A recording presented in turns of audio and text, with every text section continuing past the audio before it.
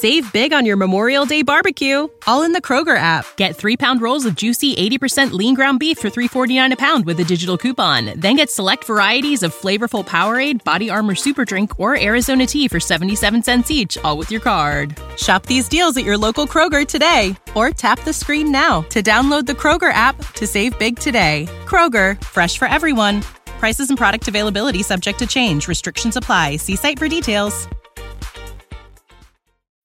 When you need mealtime inspiration, it's worth shopping Kroger, where you'll find over 30,000 mouth-watering choices that excite your inner foodie. And no matter what tasty choice you make, you'll enjoy our everyday low prices, plus extra ways to save, like digital coupons worth over $600 each week. You can also save up to $1 off per gallon at the pump with fuel points. More savings and more inspiring flavors make shopping Kroger worth it every time. Kroger, fresh for everyone. Fuel restrictions apply.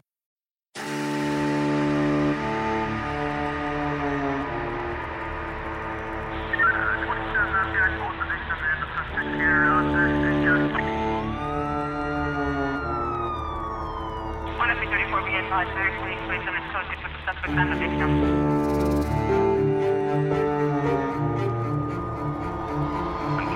172, no order warrant.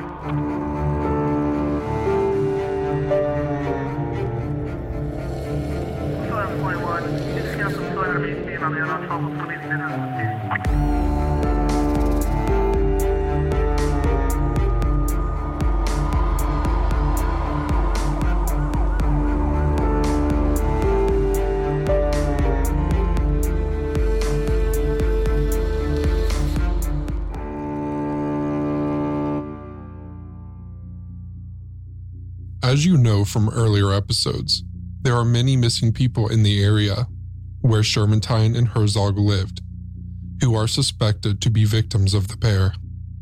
But their killing spree wasn't contained to the Linden area of California. They are thought to have committed heinous crimes in each and every state they visited on their various hunting trips. In this episode, we will be telling you about two ladies who are believed to be the victims of the speed freak killers. Firstly, we are speaking to Alan Fox, who is a retired homicide detective from Reno. Alan will be telling us about Terry Ann Forche, who went missing in 1996. During his interview, Alan mentions wells being dug in San Joaquin County. We will be telling you more about these in our next episode. We asked Alan to tell us about how he got involved in the speed freak killers case.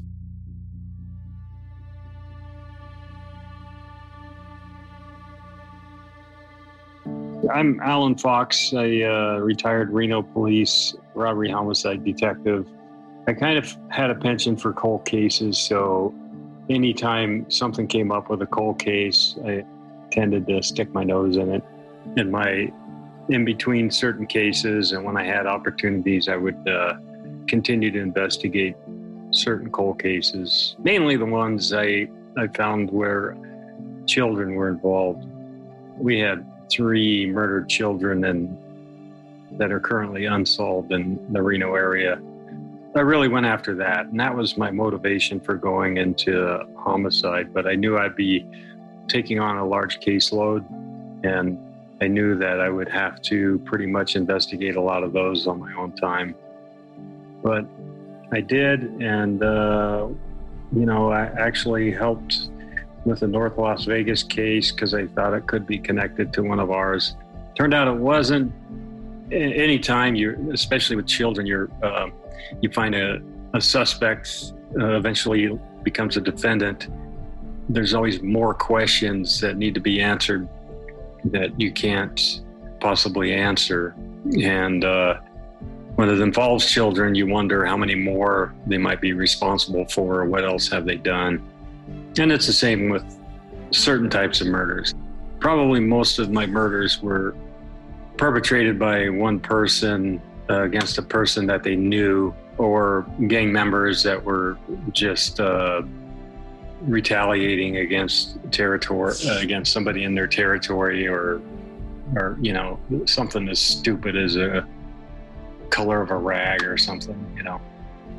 So sometime in March of 2012, I was reading the San Francisco Chronicle, which I rarely read. I just happened to have one nearby and was just browsing through it. And I saw the Speed Freak Killers article written by Kevin Fagan.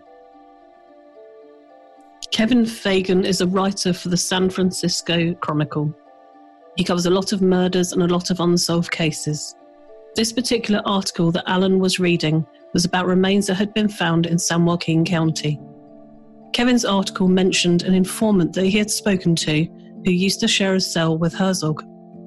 The informant claimed that Herzog told him that he and Shermantine had killed people in Utah, Reno, Santa Barbara, and New Mexico. Alan's ears pricked up at the mention of Reno.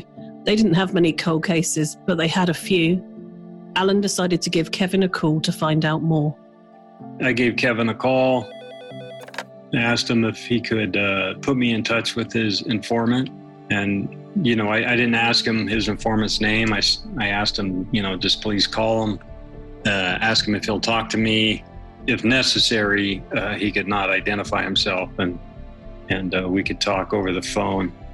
However, Kevin Fagan called me back just, within 20 minutes and said, yeah, he's amiable to meeting with you and talking about it.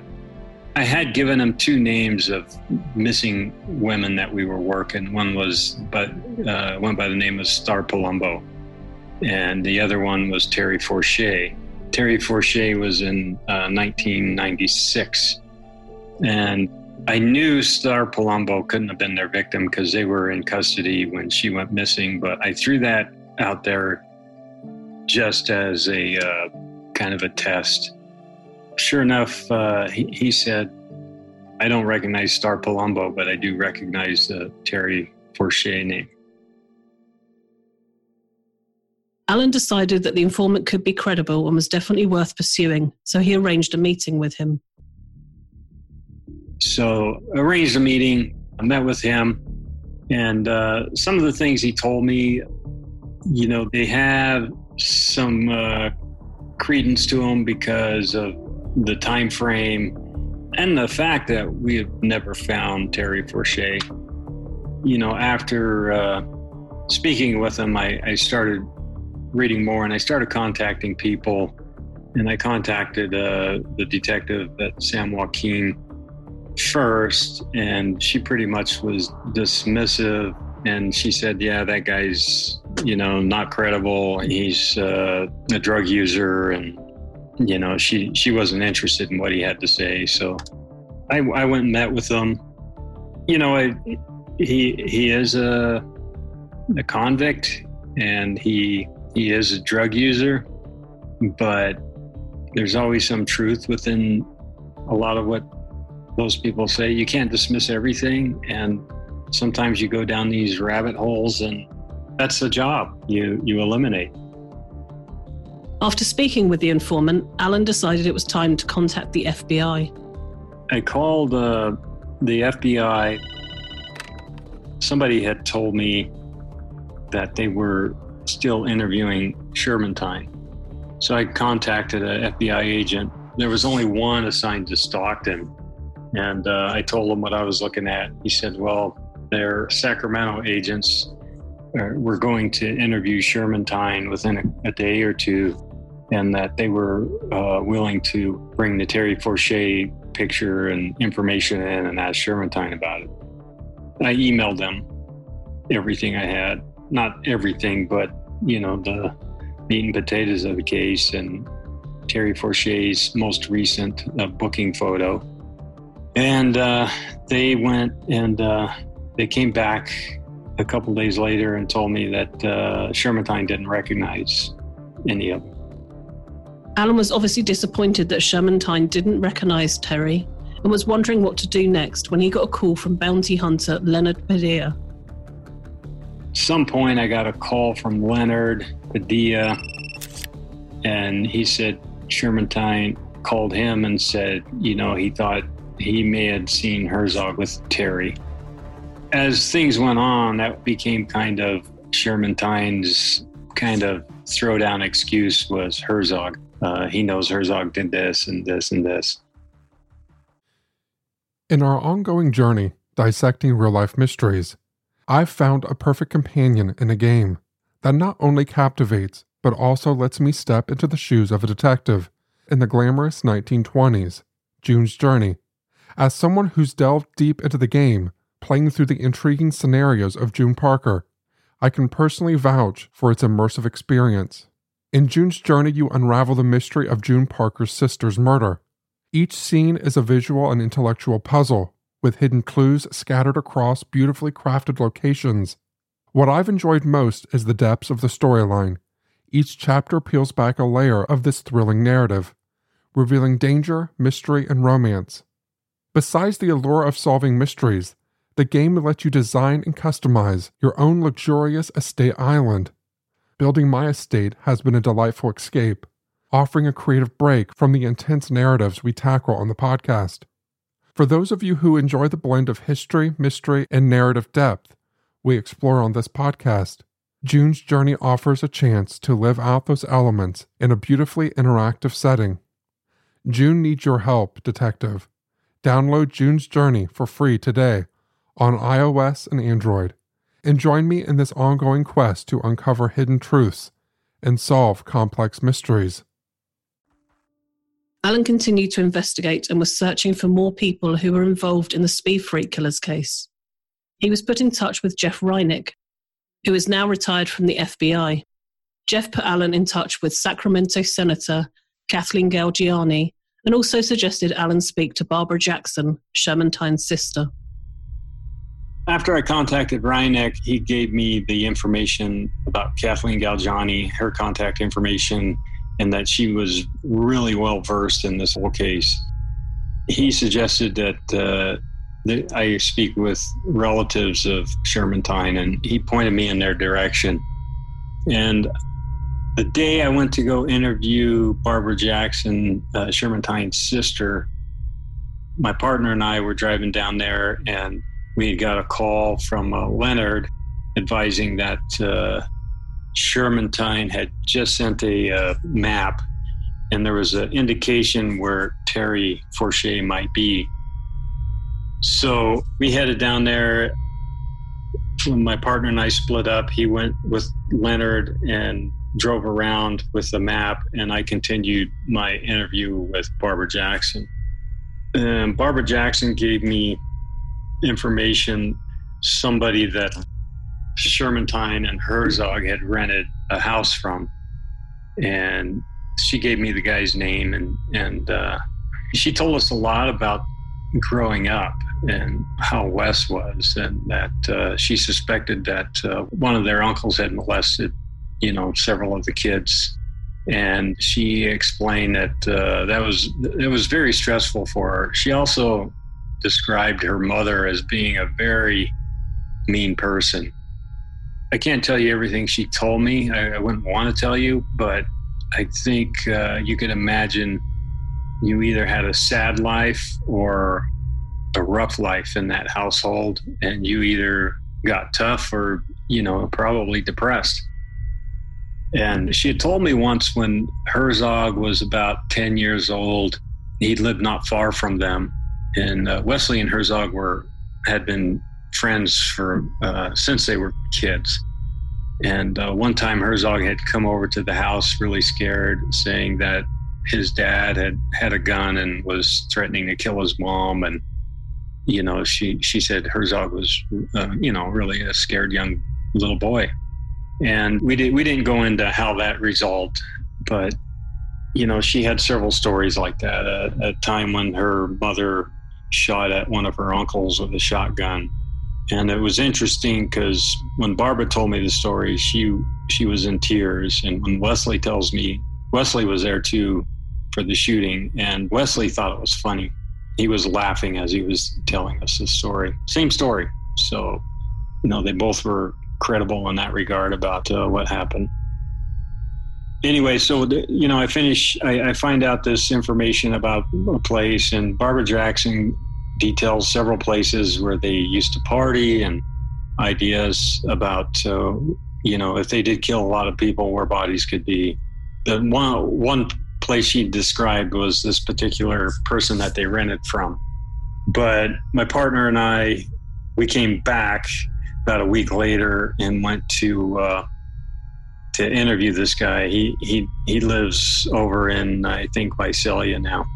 So we drove down to Visalia and we cold hit him. We knocked on his door and I asked him if he could show us where this property was that he had rented to Sherman and Herzog. And he said he would. And so the whole time we're talking, and he tells us that he always thought Sherman was the dominant person in that relationship. And he said when he had that place rented to him, they had dug this huge pit. He described it as being, like 10 feet deep and, 12 or 16 feet square. And they had these huge logs that they had this massive bonfire going in there. And so we drove out and he showed us the property that he rented to them. He doesn't own it anymore. We knocked on the door, spoke with the residents there. They allowed us, explained who we were, what we were doing. They allowed us to go back into the back area where this guy was going to show us where the pit was, this burning pit. And sure enough, we go back there and he described, he goes, it was right about here. And then he was surprised. He goes, oh, look, you can still kind of see the outline of it. This is like 20 or 15 years later. He was right. You could see there was a depression as though over time that soil there had compacted over whatever was in there, which is common with dead bodies. That wasn't the case in this particular case, but a lot of times when a body's been buried for a while, as it decomposes, the weight of the ground kind of compresses it. So you get a little dip in the ground. After finding the remains of the pit, Alan shared what he knew with Leonard Padilla. Leonard suggested they get a cadaver dog out to the location, and he knew just the person. So I had that information, and Leonard Padilla also knew about this. I shared that information with him, and he had brought out a cadaver dog out to that location, and the dog hit on, indicating that there may be, bodies perhaps in that area. But Leonard assured me he didn't show the dog handler the exact area. He just took him to the property, and he said the dog hit on that area that the renter had pointed out. Alan was on his way back to Vegas for work, so he let the Reno FBI know about the site and said he would update them more when he was back in the area. The FBI agent that was informed was actually assigned to the Sacramento office, so everyone was updated. The next day, Alan received a call from Stockton FBI, advising him that they had found a potential site for Terry Forche's remains.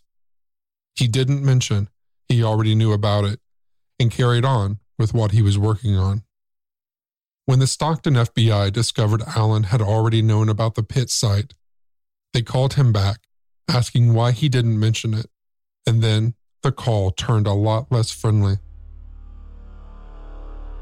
He went on to tell me that I had no business being outside my jurisdiction conducting an investigation. This isn't exactly what I said, but we communicated. I said, you got enough information to start an investigation, and you won't. And he said, that doesn't meet the standard of probable cause to start an investigation. He was trying to talk circles around me, and then I knew what and who I was dealing with, that he was just trying to get out of getting the FBI totally involved in the investigation.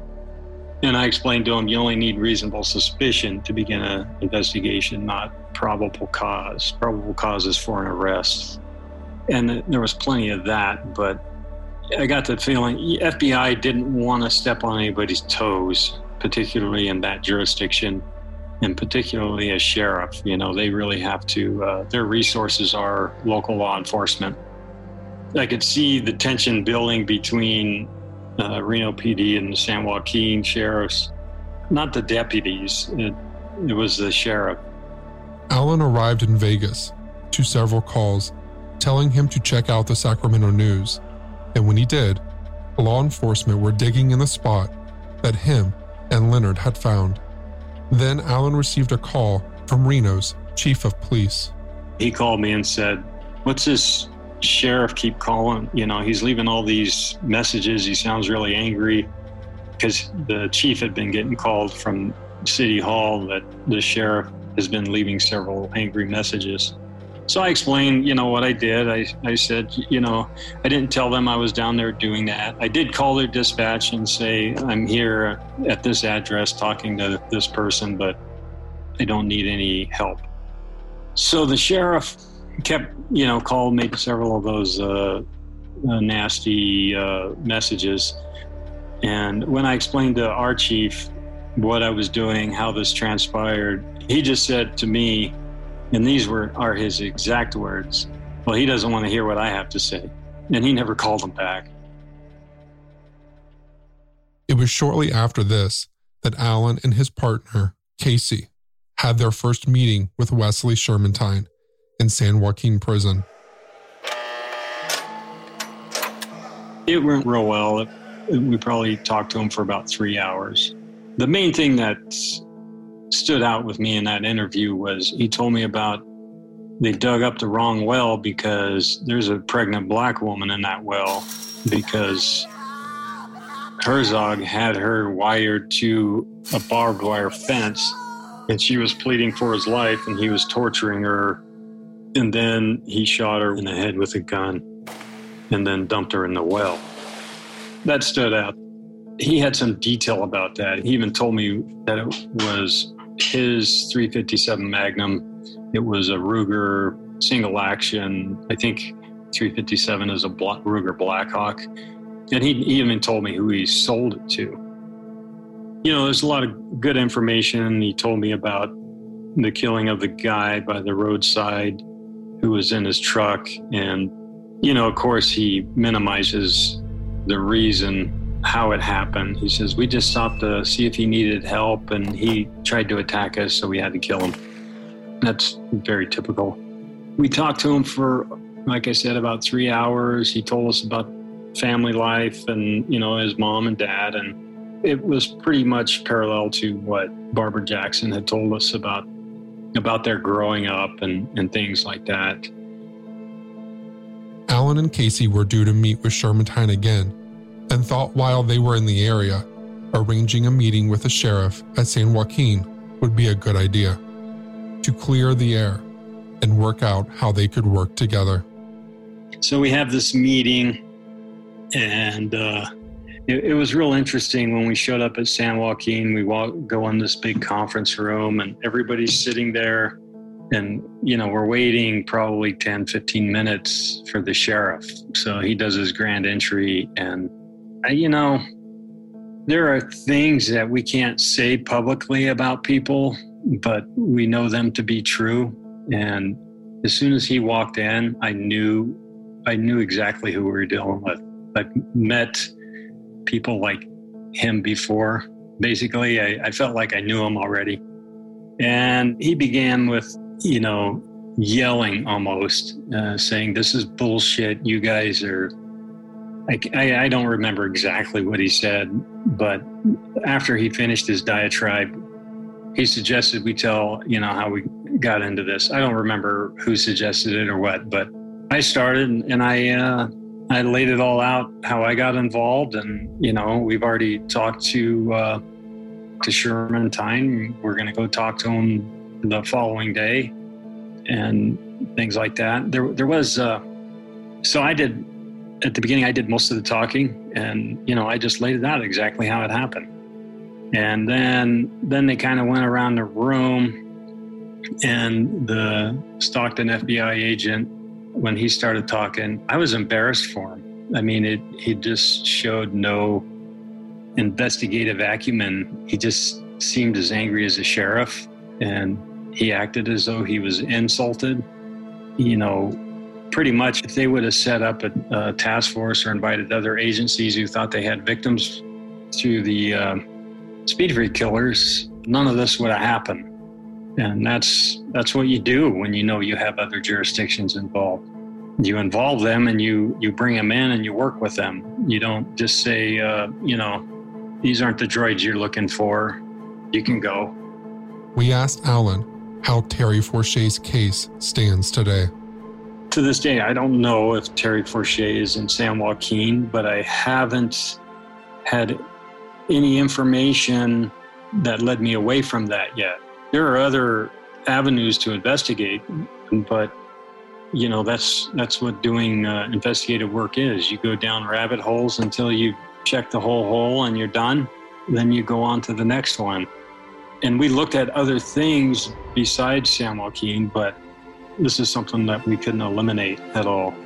And then when we interview Shermantine, he tells us the last time they were in Reno, it was sometime around the summer of 1996, which was when Terry Forche was last seen. Looking for a new way to unwind after a long day? Say hello to Recess Mood, a healthier alternative that keeps your evenings light and your spirit high. With Recess Mood, you get the pleasure without the guilt. Made with real fruit and infused with mood-lifting magnesium and stress-balancing adaptogens, Recess Mood lets you relax without alcohol or hangovers.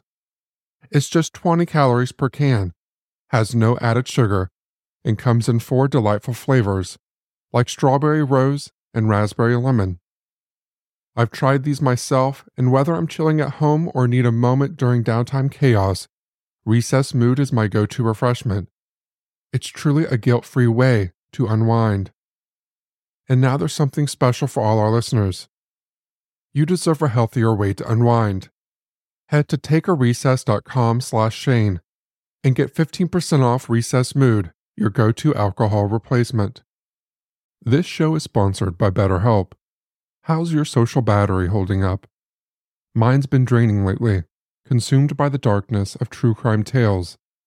But amidst the shadows, it's crucial to remember to prioritize our mental well-being. Just like unraveling a twisted plot, therapy helps me untangle the knots in my mind. It's about gaining clarity, finding strength, and reclaiming control over your life. Considering therapy, BetterHelp offers a lifeline in the darkness. It's completely online, giving you the freedom to seek help in your own terms. And with a simple questionnaire, you can be matched with a licensed therapist who understands your unique struggles. Find your social sweet spot with BetterHelp. Visit betterhelp.com/foul today to get 10% off your first month. That's BetterHelp, HELP.com/foul, FOUL.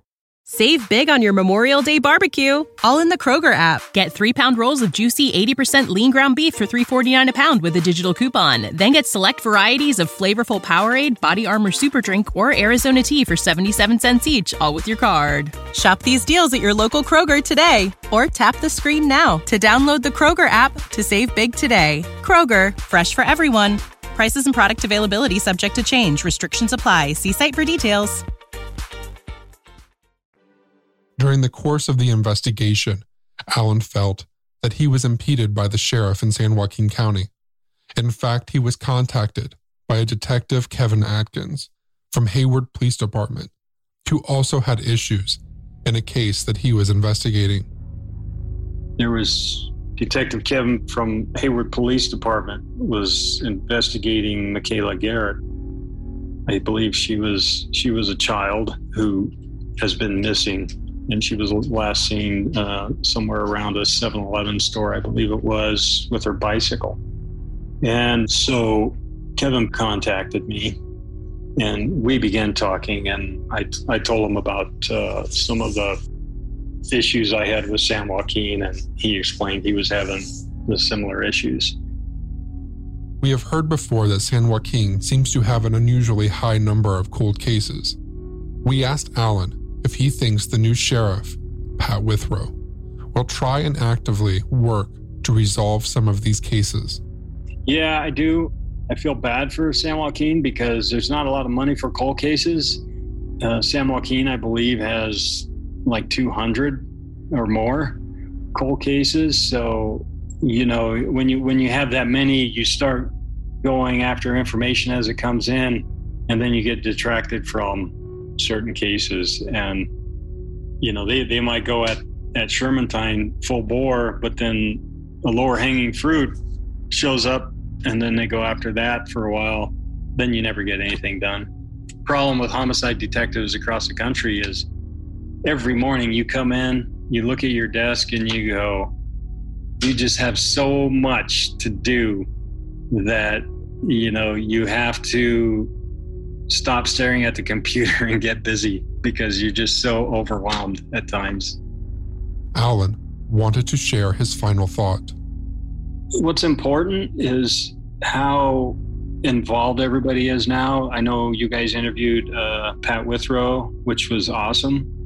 And, when I went to Reno PD a couple weeks ago and said, you guys are interviewing me for this type of deal.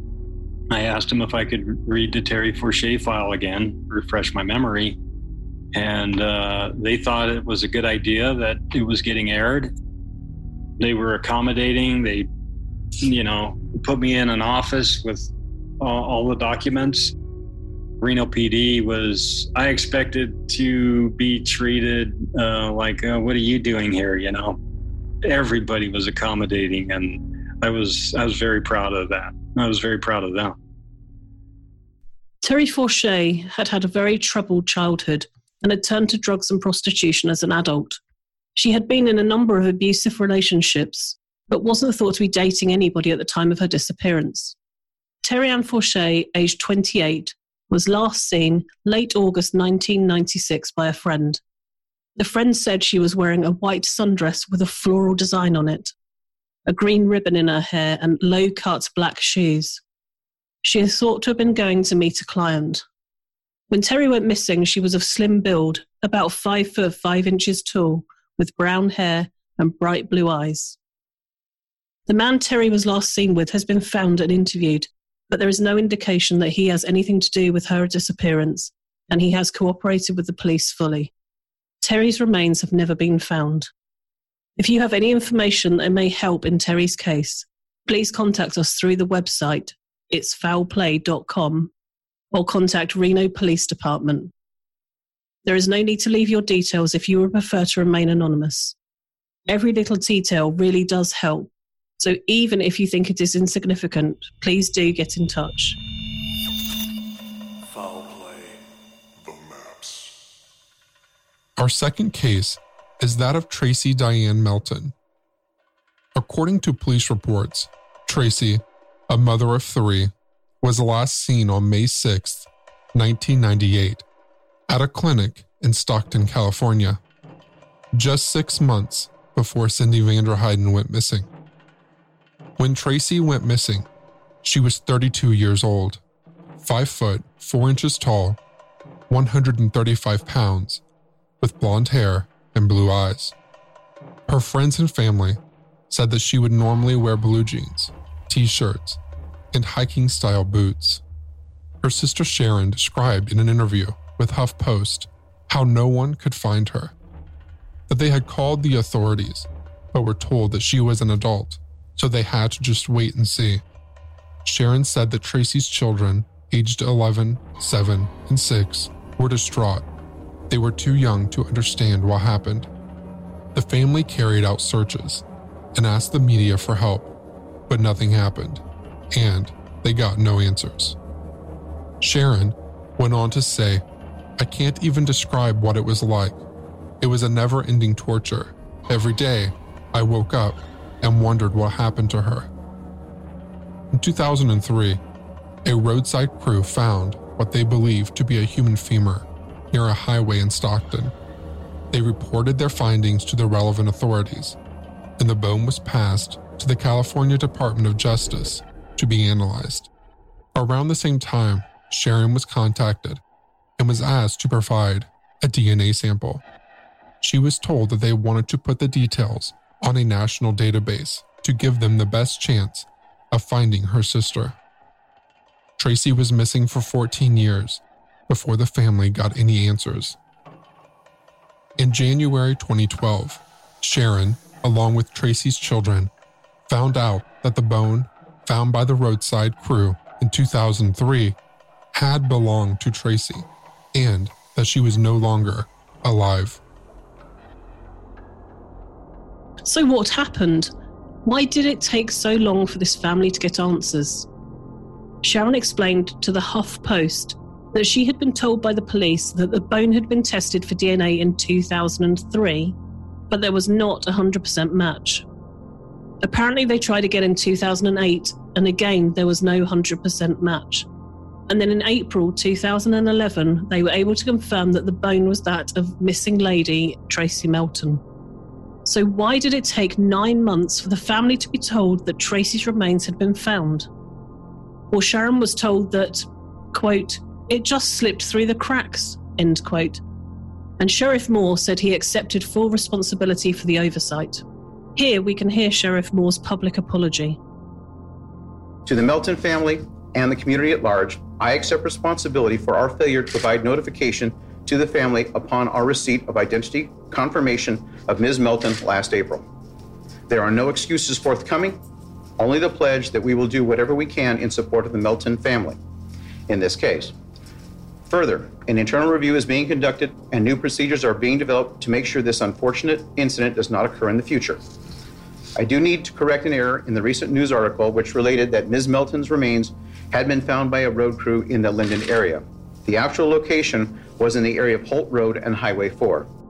There was an intensive search of the area for any additional evidence when the remains were discovered in 2003. However, we shall resurvey the scene for any possible evidence. Again, I wish to express my deepest regrets to the Melton family. One of Tracy's children, Bobby Carter, who was 20 when she learned that her mother's remains had been found, was quoted in an ABC News article as saying that she and her family didn't believe that the detective's phone call to notify them of Tracy's remains was coincidental. Her aunt, Sharon, had long suspected that her sister was murdered by the Speed Freak killers. In fact, Sharon had reached out to famous bounty hunter Leonard Padilla about 2 weeks before the call. Sharon had also called detectives on the case and spoke with them to see if Sherman had given up any details about her sister, as she knew he was cooperating with the police about locations. About a week later, she received the call about her sister's partial remains being identified the previous April. Quote, "They should have let us know so that we can come to peace with what happened," end quote, Carter said. Quote, "If it wasn't for my aunt reaching out to them, bring my mum to their attention, we probably wouldn't have known," end quote. Quite rightly, Tracy's family holds a lot of anger about what happened. They had no idea that the bone that was found in 2003 was suspected to be that of Tracy. The police also did very little to find the rest of Tracy's remains. They apparently were going to do a perimeter search back in 2002, but that never happened. So, all the family had was her femur bone. Leonard Padilla, who is known to be a straight talker, was quoted in the HuffPost as saying, "It's total incompetence. That's just how effed up this sheriff's department is. The blame lies at the feet of Sheriff Steve Moore. He is running the department in an incompetent manner." While Tracy Melton is not a confirmed victim of the Speed Freak killers, she was in the right area at the right time. So, they cannot be ruled out. Tracy's family would still like to know what happened to her. If you have any information about Tracy Melton's disappearance or murder, please get in touch. Every piece of information can really help.